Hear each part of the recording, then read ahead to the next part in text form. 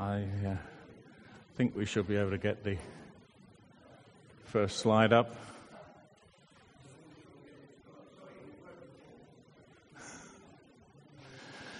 Well, the first slide says things like lost, confused, unsure, perplexed, bewildered.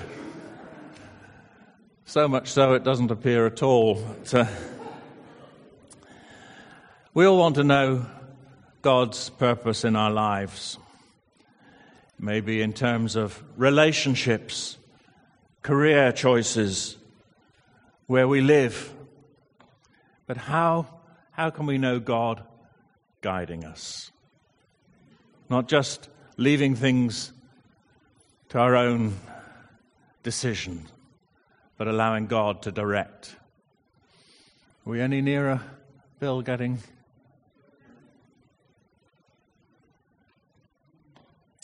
We all face challenges and choices at different times in our lives. What can we learn from the Bible? Who in the Bible can we look at and say, perhaps that's a model that will apply for me? We might look at Gideon, who you will remember put out a fleece. Or the Israelites leaving Egypt, led by a pillar of cloud by day and fire by night. Or perhaps we would like an angel that led the Israelites as they continued in their wanderings, or the angel that led Peter out of prison. There's also what I've called negative guidance. Think in a few minutes about Paul, who was motivated to take the gospel to those that had never heard it before. And he knew that there was an area of inland, what we would now call Turkey, called Bithynia, where no one had heard the gospel. He determined to go there with his companions, but found the way was blocked. What can we learn from finding our way blocked by God? Or perhaps our model should be Jesus himself. And towards the end of this morning, we'll think briefly of Jesus, who, before choosing his 12 disciples, spent a night in prayer. But we'll start with Gideon. Gideon was a timid farmer. He was hiding in a wine press, threshing corn. Well, that's not the obvious place to thresh corn, but he was living at a time of oppression by people called the Midianites. And an angel appeared and greeted him with what must have seemed crazy words. "The Lord is with you, mighty warrior." Here was this timid farmer, hiding, trying to do it secretly. "The Lord is with you, mighty warrior." We were going to have the words on screen, but unfortunately we were. It's showing on there, Bill, but not on the screens. Fine. Okay. First reading I'm going to read then is from Judges chapter 6 and verses 12 to 14. Judges chapter 6, verses 12 to 14. When the angel of the Lord appeared to Gideon, he said, "The Lord is with you, mighty warrior." Pardon me, my Lord," Gideon replied, and I can hear him stammering here, but if the Lord is with us, why has all this happened to us? Where are all his wonders that the ancestors told us about when they said, "Did not the Lord bring us up out of Egypt?" But now the Lord has abandoned us and given us into the hand of Midian. The Lord turned to him and said, "Go in the strength you have and save Israel out of Midian's hand. Am I not sending you?" Now you might think that was pretty clear guidance. An angel of the Lord appeared and said, "Go." You can't get much more direct and clear guidance than that. But Gideon knew he wasn't a mighty warrior. He wasn't an Israelite leader. He was a farmer and a farmer's son from an insignificant clan of one of the minor tribes. And he was living under harsh oppression by a foreign power, the Midianites, the ISIS of his day. They were terrible, ruthless, murderers. And his instinctive response, God, if you're really with us, why has all this happened? Gideon's second response was to doubt his suitability for the job in hand. And verse 15, but Lord, Gideon asked, how can I save Israel? My clan is the weakest in Manasseh, and I'm the least in my family. The Lord answered, I will be with you. Again, the clearest guidance and direction you might ever have. But Gideon still needed reassurance. His third response was to ask for a sign. Gideon replied, verse 17, if now I have found favor in your eyes, give me a sign that it's really you talking to me. So Gideon, we read, prepared a meal. An angel touched that meal, and the flames flared from the rock and burnt up the food. Gideon built an altar, and that night the Lord met with him again and gave clear instructions on how Gideon should begin the task of restoring Israel. And then we read that the Spirit of the Lord came upon Gideon, and he blew a trumpet, summoning the tribes of Israel to follow him. So far, so courageous. The Spirit of the Lord came upon him. He blew a trumpet. But then Gideon seems again to lose heart. Verses 36 to 40. Gideon said to God, if you will save Israel. What a thing to say to God when God had so clearly said, go and do this. If you will save Israel by my hand as you have promised, look, I will place a wool fleece on the threshing floor. If there's dew only on the fleece and all the ground around is dry, then I will know that you will save Israel by my hand as you said. And that is what happened.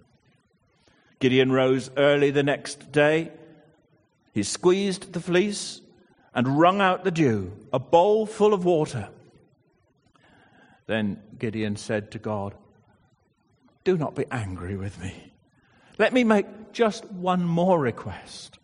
Allow me one more test with the fleece. But this time make the fleece dry and all the ground around be covered with dew. That night God did so. Only the fleece was dry. All the ground was covered with dew. Was Gideon asking for guidance? Not really. He'd already had clear guidance from God. What Gideon wanted was encouragement. Or perhaps an excuse to say, God doesn't really want me to do this. Perhaps sometimes when we're looking to God for guidance, that's our attitude. We want encouragement. Or we want to be able to say, no, God wouldn't really ask me to do that. Put yourself in Gideon's sandals for a minute. Perhaps you've got your future mapped out. Relationships, a good, well-paid job, things that your ambitions you've had for years and you can see coming to fulfillment, and then you get a nagging conviction that God is calling you to do something different. In the words of a book that I well remember being influenced by as a young man, Michael Griffith's book, Give Up Your Small Ambitions. Give up your small ambitions. Maybe God wants you to do something that's going to involve full-time service for Him. So you offer God a deal. If there's thunder tomorrow, I know that you want me to do that. Tomorrow comes and there's an almighty thunderstorm. What do? Perhaps like Gideon you say, well, perhaps that was just natural. That's what would always happen if I put a fleece on the ground. It's going to be wet. So you have to have another test and another test. God, I've asked you to prove it, but I want you to do something more. Are we really looking for guidance? Or are we looking for an excuse to avoid God's will for our lives? What about the Israelites on their exodus from Egypt? Exodus 13, verse 17. When Pharaoh finally let the people go, God did not lead them along the main road that leads through Philistine territory, even though that was the shortest route to the promised land. God said, if the people are faced with a battle, they might change their minds and return to Egypt. So God led them in a roundabout way through the wilderness toward the Red Sea. Thus, the Israelites left Egypt like an army ready for battle. And then verse 20, the Israelites left Succoth and camped at Etham on the edge of the wilderness. The Lord went ahead of them. He guided them during the day with a pillar of cloud and provided light at night with a pillar of fire. This allowed them to travel by day or by night. And the Lord did not remove the pillar of cloud or pillar of fire from its place in front of the people. Wouldn't it be great if every time we wanted guidance, we could see an unmissable sign in the sky? It's there all the time. It's there during the day. It's there at night. God didn't give the Israelites a fast track into the promised land. What he did give them was a very clear sign of his presence with them. Day by day, night by night. There was a major trading route from Egypt north to Canaan, going on towards Damascus. Isn't it strange that God didn't lead his people by the direct route? Instead, he guided the Israelites by the best way, not by the shortest route. It's the same for us. Why does God sometimes seem to lead us in confusing directions? He wants us to learn vital lessons along the way. God gives us his word and his Spirit to guide us. He leads us lovingly in small steps, steps that we can manage, knowing that we are fearful, that we are hesitant, that we are perhaps easily discouraged and look to turn back. But he doesn't always lead us in the direction that we expect. But he does lead us towards his purpose for our lives. Exodus 23, verse 20, see, I'm sending an angel before you to protect you on your journey and lead you safely to the place I've prepared for you. Pay close attention to him and obey his instructions. The Israelites had a tour guide. All they had to do was to trust and obey. Wouldn't life as a Christian be easy if we had an angel leading us, protecting us each and every day? Would it? Jesus said to his disciples, you know the way to the place where I'm going. Thomas said to him, Lord, we don't know where you're going. How can we know the way? Jesus answered, I am the way and the truth and the life. No one comes to the Father except through me. Jesus promises to show us the way. He promises not just to show us the way, but to be the way. But we so often hold back. He's promised the Holy Spirit to be with us, his victory in spiritual battles. But we want instant success and are not prepared for the long haul. So often, like the Israelites, we can end up settling for mediocrity, for wandering around in the wilderness for 40 years, it seems, when the Lord wants us to experience more of his power and might. But we'll come back to that in a few minutes' time. Thank you, Dan.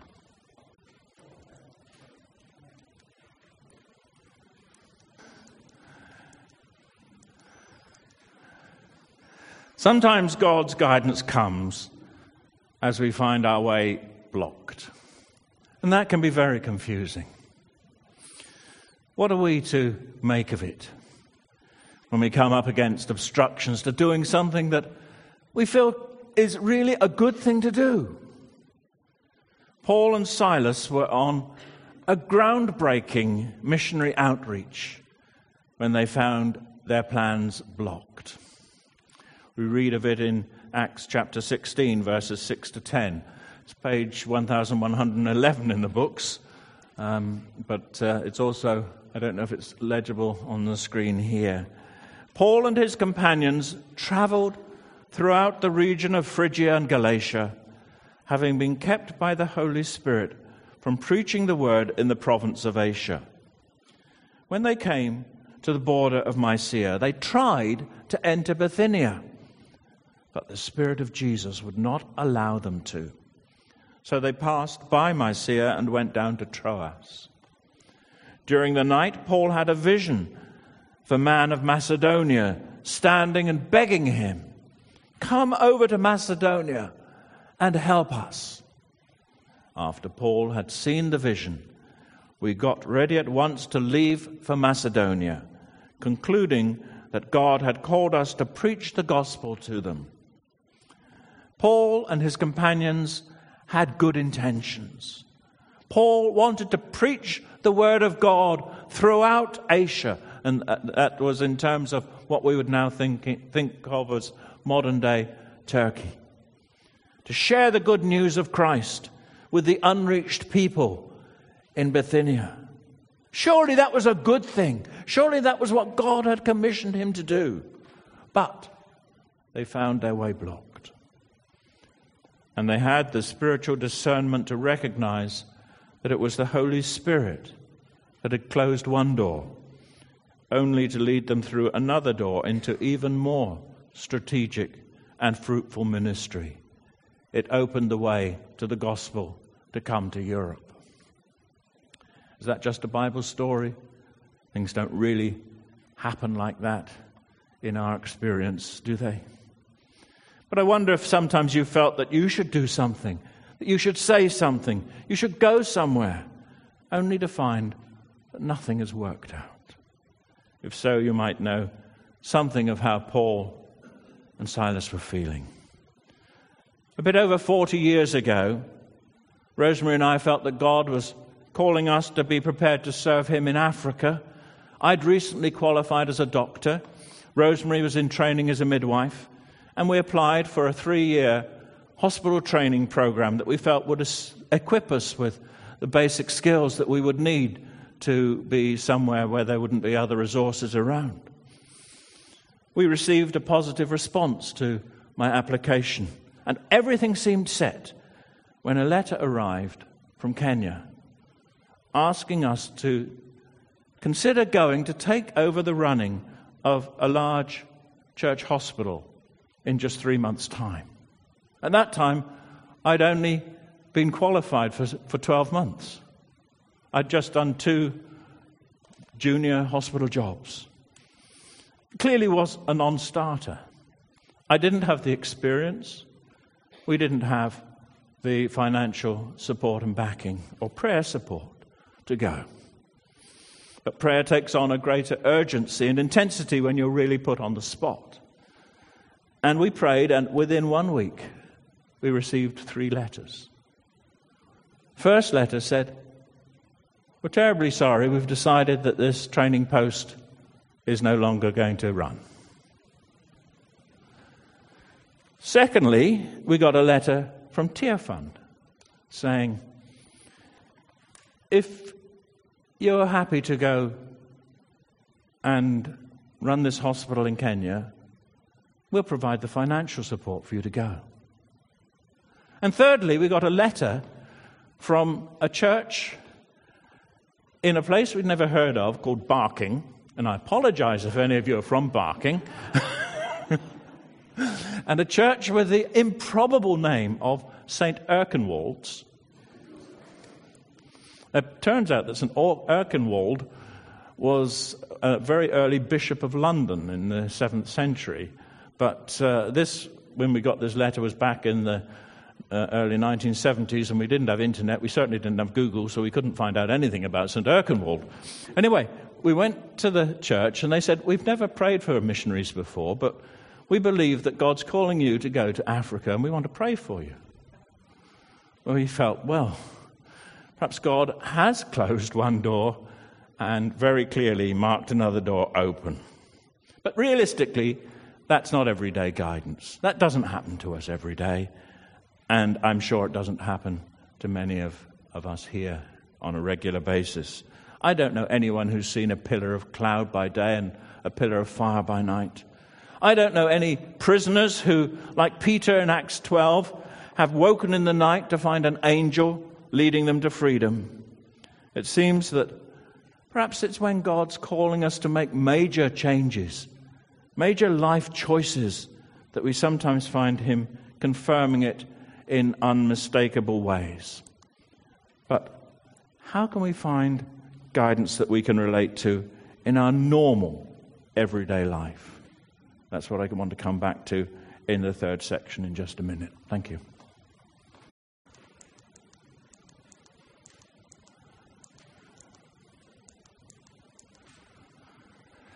Jesus shows us His way. We read in Luke chapter 6, verse 12, one day soon afterward, Jesus went up on a mountain to pray, and He prayed to God all night. At daybreak, He called together all of His disciples and chose 12 of them to be His apostles. Before every important event in Jesus' life, He would take time off by Himself and go and pray. You may have read a book called Give Me This Mountain by Helen Roseveare. It's an autobiography. She suffered terribly in the Congo in the Simba rebellion. In 1995, we visited Nyankundi, the hospital that was founded by Helen and various other mission teams working together, built after the Simba atrocities. Our visit came a few months before further terrible genocide broke out in eastern Congo, and a few years before many of the staff and patients at that hospital were massacred. We stayed with a godly African eye surgeon called Tony Uketi.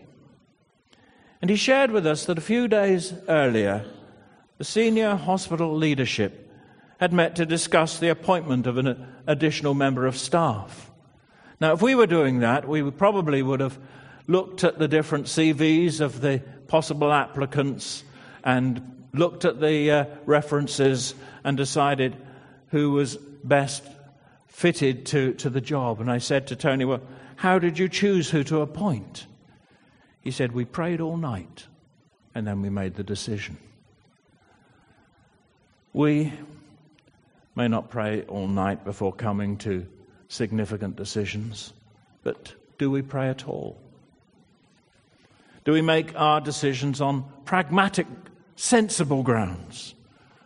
Or do we bring those sensible concerns to God in prayer and wait for Him to bring clarity and direction to our thinking? When we think of God and guidance, there's no right pattern. There's the example of the fleece, and the question, was Gideon really seeking God's will, or did he know God's will and was looking for an excuse not to do it? There's negative guidance with God apparently closing one door to what should be, in our thinking, a good and significant ministry, but pointing us in a new direction. Major life choices need a very clear sense of God's direction and purpose. But we do need God's guidance in our day-to-day lives. Of course we do. So how will we know?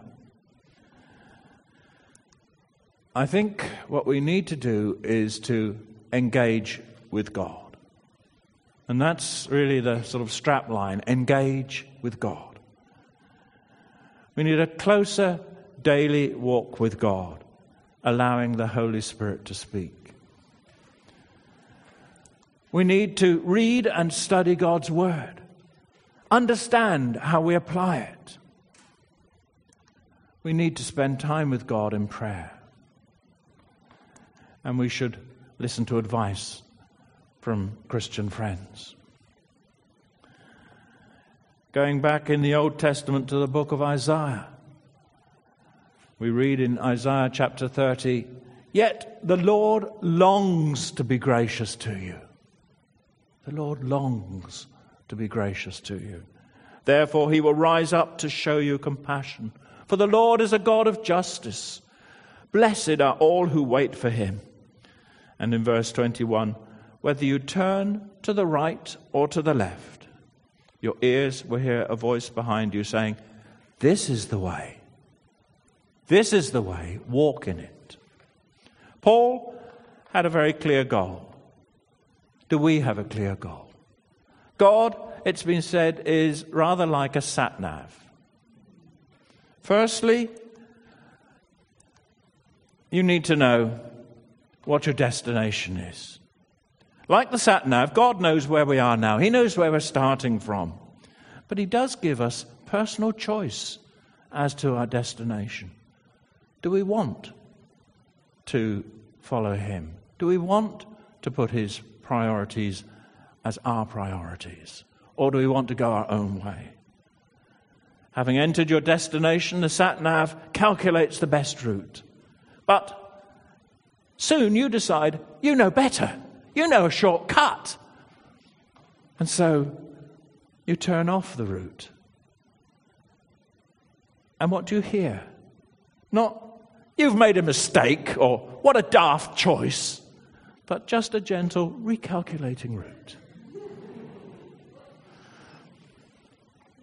However many wrong turns you take with God, there is still a route that he's happy to give you, to bring him into a full and loving relationship with him. You can't mess your life up so badly that God won't guide you. Recalculating route. If, like the prodigal son, come to your senses, resolve to return to your loving Father. Day by day in the Christian life, it may seem that we don't hear God's guiding. But it's when we drift off course, when we, in the words of Isaiah, turn to the right or turn to the left, that we hear his voice saying, "No, this is the way. Walk in it." God doesn't say, "You've messed up, so now you're on your own. I wash my hands of you. You're absolutely hopeless." No, recalculating route. God wants us to reach that final destination, that destination of a loving relationship with him. God will guide us in the big decisions of life and in the everyday if we have ears to hear. The question is, have I got my sat-nav switched on? Let's close with this section and then we'll sing again. Lord, we pray that we might have ears to hear, hearts to desire to seek your guidance and your direction in our lives. Lord, we pray that day by day we might walk in the way that you have prepared for us until we reach that final destination. In Jesus' name, amen.